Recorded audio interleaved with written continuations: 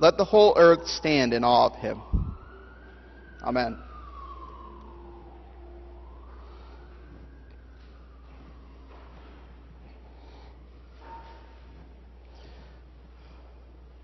How many of you had a treasure box when you were little?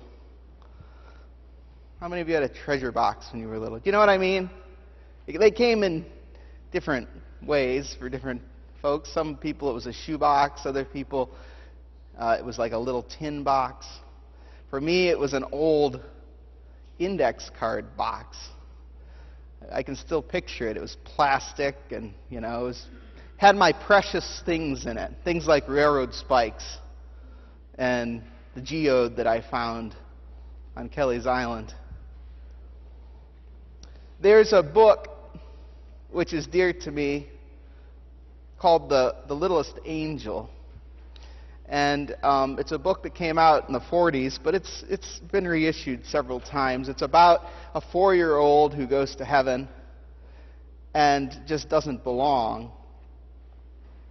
And of course, bad theology aside, right? We don't die as humans and become angels, so let's leave that aside.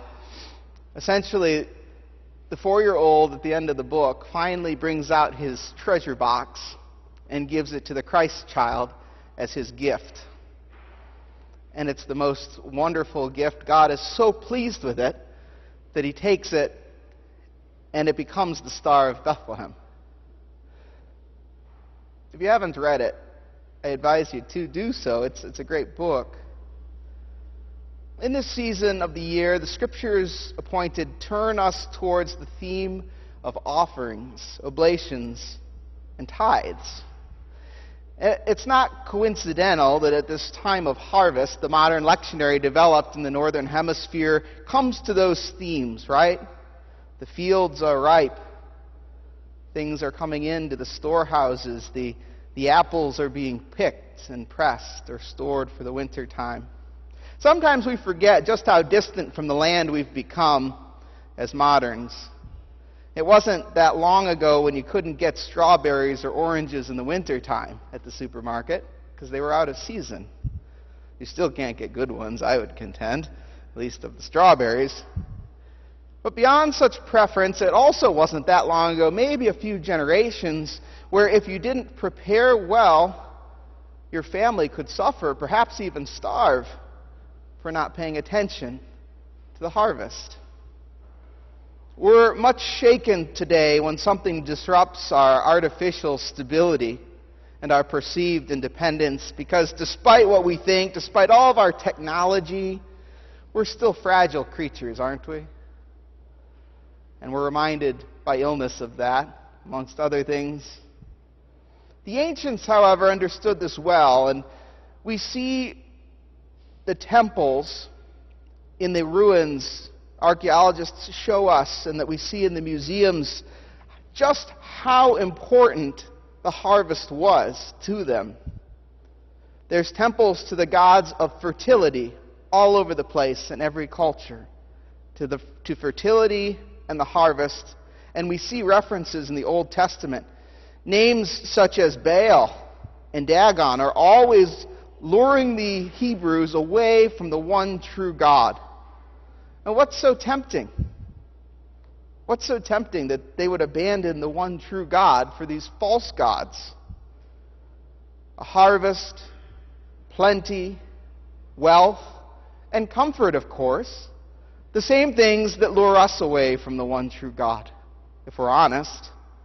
But ultimately, the illusion of self-sufficiency and power stands behind those things. For as much as worshiping a god of fertility might have cost them, and it often would cost them quite a lot, the firstborn of the womb, for example, in human sacrifice, there was a transaction that went on. You see, the idea was you pay the price, and God spares your life, and then you can live as you see fit. Kinda. The same demon-inspired system was universal around the ancient world. The fertility or harvest gods had different names, it's true. Dagon was the Syrian one, Baal, the Canaanite, as we read this week in the lectionary. Demeter was the Greek version, and Ceres, the Roman one. But the one exception to this pantheon of gods of fertility and harvest was the Hebrew God. You see, the Hebrews were odd in that they had only one God. And oddly enough, that God didn't accept babies, or any kind of bribe for that matter, as a sort of sacrifice so you could go on and live your life the way you wanted to. By contrast, the Lord God Almighty, the Hebrew God, promised to provide for his people and promised to prosper them, but asked not for a trade, not for a transaction, but for a tithe, an offering of thanksgiving and a sacrifice of first fruits. They were not to sacrifice to other gods either, for they were not like the gods of the nations. Instead, their sacrifice was to the one true God and was a sacrifice of praise and thanksgiving. And that's made clear multiple places in the Bible, but Psalm 50 sums it up really well. Addressing his people, the one true God says to them, "Do I eat the flesh of bulls or drink the blood of goats? Offer to God a sacrifice of thanksgiving and perform your vows to the Most High, and call upon me in the day of trouble, and I will deliver you, and you shall glorify me." You see, there's a great distinction between the gods of the nations, as our psalm today calls them, and the one true God, not just the God of the Hebrews, but the God of the universe. Look with me again at the psalm. Today we sang Psalm 96. You can find it either in your order of service or scripture insert. Of course, it's in your prayer book and Bible too. But look particularly at verse 10. "Tell it out among the nations. The Lord is king. It is he who has made the world so firm that it cannot be moved. He shall judge the peoples righteously." The thing about this psalm and everything that precedes this line is that it's not just a fancy way to praise God. I think sometimes we as moderns see the Psalms and even our hymnody as fancy ways of praising God with this vivid imagery. But for the Hebrews, and indeed it's for us, at least should be, these things mean so much more. Look at verse 11 again in Psalm 96. "Let the heavens rejoice. Let the earth be glad. Let the sea make a noise, and all that is therein." Well, you see, the heavens for the ancients weren't just the sky. It's not just a pretty sunset or the stars at night, but much more. The heavens are the stars, the planets, the angelic and cosmic forces that rule over all the world. And so what the psalm is bidding God's people do is to praise God for all of those things. Let the earth be glad. The earth, seen as the mother, as the ancients, as the fertile ground in which the seed is planted to bring forth abundance so that we can live. Because if she doesn't, we die. The seas, let the seas make a noise. Now the seas are the domains of other gods for the ancients. Acne, or Enki, Tiamat, Poseidon, and the like. And what this is saying is, look, your God, Hebrews, and your God, Christians, is not like the other gods. He is the one true God standing above them. They all must worship and bow down and praise him for his rule. What Psalm 96 is asserting, if we have eyes to see it, is that there's no need to pray and sacrifice to the gods of the nations, who are mere idols, or to live in fear of them. And what you and I sang coming into worship today is an adaptation of that same theme. Praise to the Lord, the Almighty, the King of creation. All things created adore him, and we bid all creatures to adore him as his own. Secondly, the Lord God is almighty and different from the other gods in how he interacts with mankind. So he's different in who he is. He's the Lord God Almighty. But secondly, he's different in how he interacts with mankind. And that's an insight that I'm grateful for studying under Father Jennings this summer. And his scholarship really gets into this. But relationships between persons can also be done at least in two different ways. We can have relationships with each other transactionally or by gift. Now, you probably haven't categorized this in your head, but you know it when I say it, right? Transactional interactions with other human beings, with other persons, let's expand it, are things where we give somebody something of a certain worth and they give us something back of reasonably equitable worth, right? If I go down the street to the donut pantry and I give him, I don't know what it is, but let's say $10.95, I get out my credit card or my cash, I get a dozen donuts in exchange. That's a transactional interaction, a transactional exchange. But that's completely different than the gift economy. Completely different from our interactions that are done with gifts. If I come home today and give Leah, my wife, and Bridget, my daughter, flowers, I do so as an expression, a gift of my love and my thanksgiving.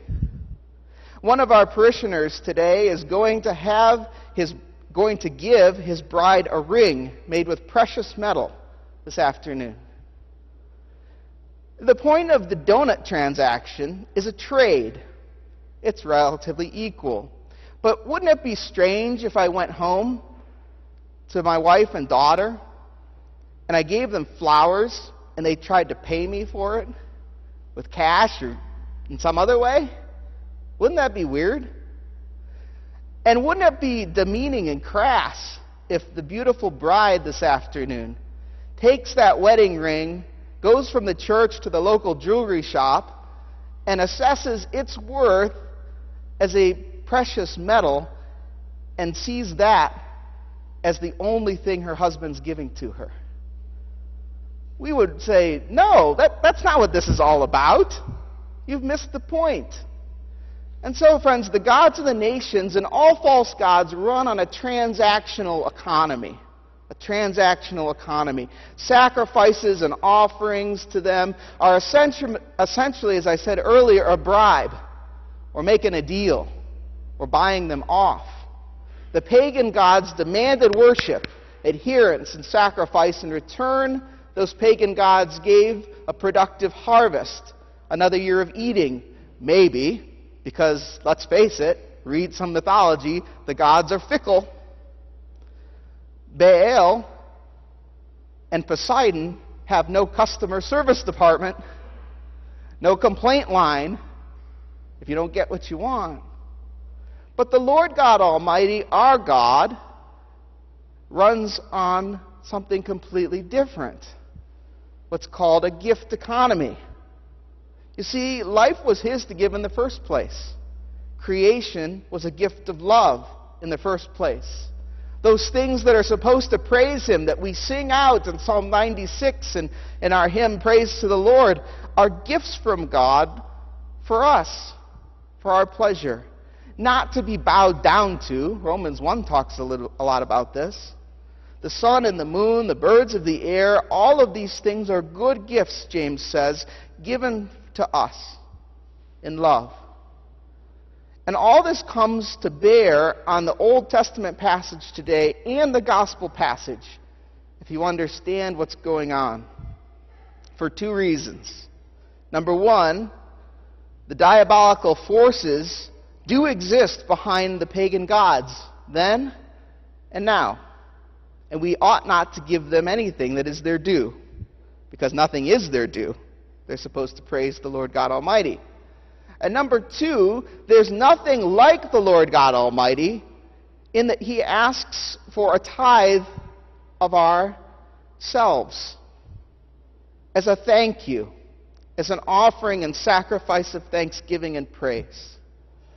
And since the gods of the past had demons behind them, it's logical to think that those gods still seek adoration today, and that we human beings are still susceptible to them today. Oh, it's true, they're more covert. They don't build temples anymore, although we're starting to see more of that, actually, around even the United States as they gain more influence.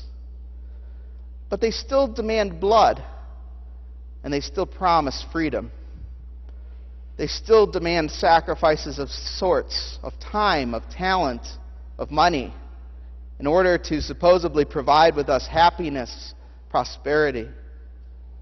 But since the one true God is the reality and has made us His children, again as a gift, He delights to give us prosperity and abundant life. Did you notice the words of the opening collect today? Set us free from the bondage of sin, that we might have the abundant life. It's that God who gives to us that deserves our full adoration, our sacrifices of thanksgiving. Scripture tells us that. In the Old Testament, God's people repeatedly went after the demonic. Why?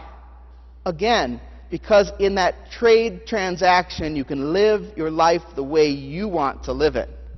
Just put the nickel in, and you get what you want. Bing! Question 272 asks us in our catechism, how are you tempted to worship other gods? And this is the answer. Listen to it. I'm tempted to trust in myself, my pleasures, my possessions, my relationships, and my success, wrongly believing that they will bring me happiness, security, and meaning. I think we all know this, but knowing and practicing are two different things. And in our current culture, if it teaches us anything, it teaches us to trust in yourself, that you're your own happiness, that you make your own identity. Who stands behind that lie? The demonic, the devil, and all his forces. For it's behind inordinate pleasure, possession, and relationship that we get twisted up and put into bondage, trapped by sin. So as we enter this time of stewardship, how many of us struggle to give offerings back to God? And I'm not asking about your money, although that's important.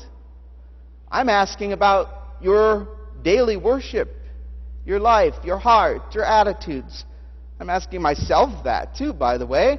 How many of us struggle to give offerings of thanksgiving back to God? Because when it comes down to it, how many of us would pledge or give less rather than cancel a trip or a subscription to a software or Netflix? How many of us would put off a purchase a little longer because we'd rather give to God and His work? How many of us would put offerings to God as the number one thing on our budget? Actually, not just theoretically. I will give God this amount, come hell or high water. You see, most of us will assent to the importance of the spiritual theoretically, but when it comes to practice, we worship other gods. How many of us can say the same about our time? How many of us have the wrong heart in giving our sacrifices unto God? We started the sermon by saying, worship God in holiness, right? That's a state of being. That's a way of being as yourself in the Lord. But how many of us pat ourselves on the back when we get our families to church on Sunday? Oh, good job. I mean, good job. It is difficult when you have children. I recognize that, as you guys saw earlier. I mean, children are rambunctious, right? And it's hard to get out of bed in the morning, whether you have children or not, particularly on those cold days. But that's what we owe the Lord. You're not doing Him a favor by coming to worship, although sometimes we think that way, don't we? We're not doing Him a favor when we teach in Sunday school or serve at the altar. These are immense privileges, sacrifices of thanksgiving, offerings of love and praise. So you see, dear friends, there's many ways to rob God, as Malachi 3:8 said. Read the rest of the book of Malachi. It's a short book. But ultimately, it's about God's people not offering offerings with a pure hearts. The priests pollute the altar. Husbands are unfaithful to their wives. People lie and deceive and take advantage of the vulnerable. People call evil good. Look at me really quickly, just at chapter 3. What do we see there? What do we see there? What did Eris read for us?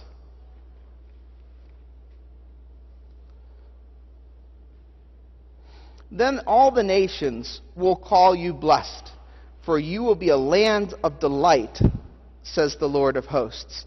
Do you see, friends, that's the promise that God gives to us. He's not exacting sacrifice so that we can be happy. That's the promise to his people. But the very next line, which is in the Bible, of course, but not in our reading today, is fascinating.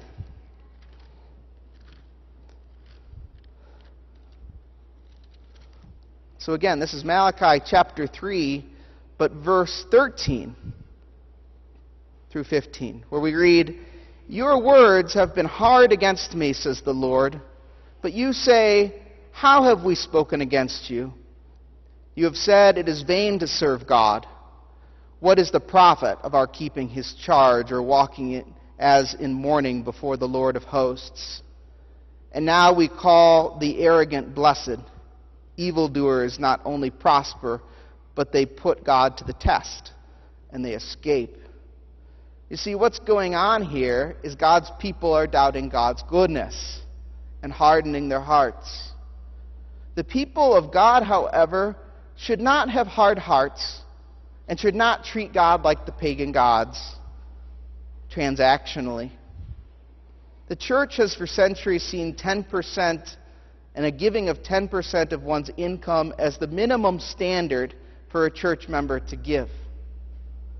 Bishop Irenaeus says this: the Jews were constrained to a regular payment of tithes. Christians have liberty. Who have liberty assign all their possessions to the Lord, bestowing freely, not the lesser portion of their property, since they have hope of greater things. Generosity and cheer is the mark of a sacrifice of thanksgiving. To tithe of our income is important, yes, but more importantly is to tithe of our income righteously and with a good heart. To give regularly of our time, our talent, and our treasure as that offering, that gift back to God, recognizing that it was that gift of God that gave you the ability to give the gift back to God to begin with. It's just a big gift exchange that we're about today. The Eucharist itself is a gift exchange. Why do we take the offering before we have Holy Communion? It's our offering unto the Lord. But who gave us the money? Who gave us the bread? Who gave us the wine? The Lord. And we're just giving a little bit back to him. All things come of thee, O Lord, and of thy own have we given thee, we say as we raise the plates. That's quoting King David, who in 1 Chronicles chapter 29 does that to institute temple worship. So, dear friends, as we enter into this season of harvest and stewardship, before you make calculations, before you make your budget, before you look at all of the things that you don't have, look at the things that you have as gifts from the Lord, and make sure that you're not robbing God, either in what you're giving or in how you're giving it. Don't treat God as the gods of the nations, but as your loving Father who delights to give you the things that you need and gives you abundant life. God cares for you more than Caesar. God cares for you more than your parents or your children. God cares for you more than you care for yourself. It's hard to believe. Realize that. Come to the altar in that heart and bring the whole tithe of yourself into the storehouse, for your Father knows what you need and will delight to give it to you. In the name of the Father, the Son, and the Holy Spirit, we pray. Amen.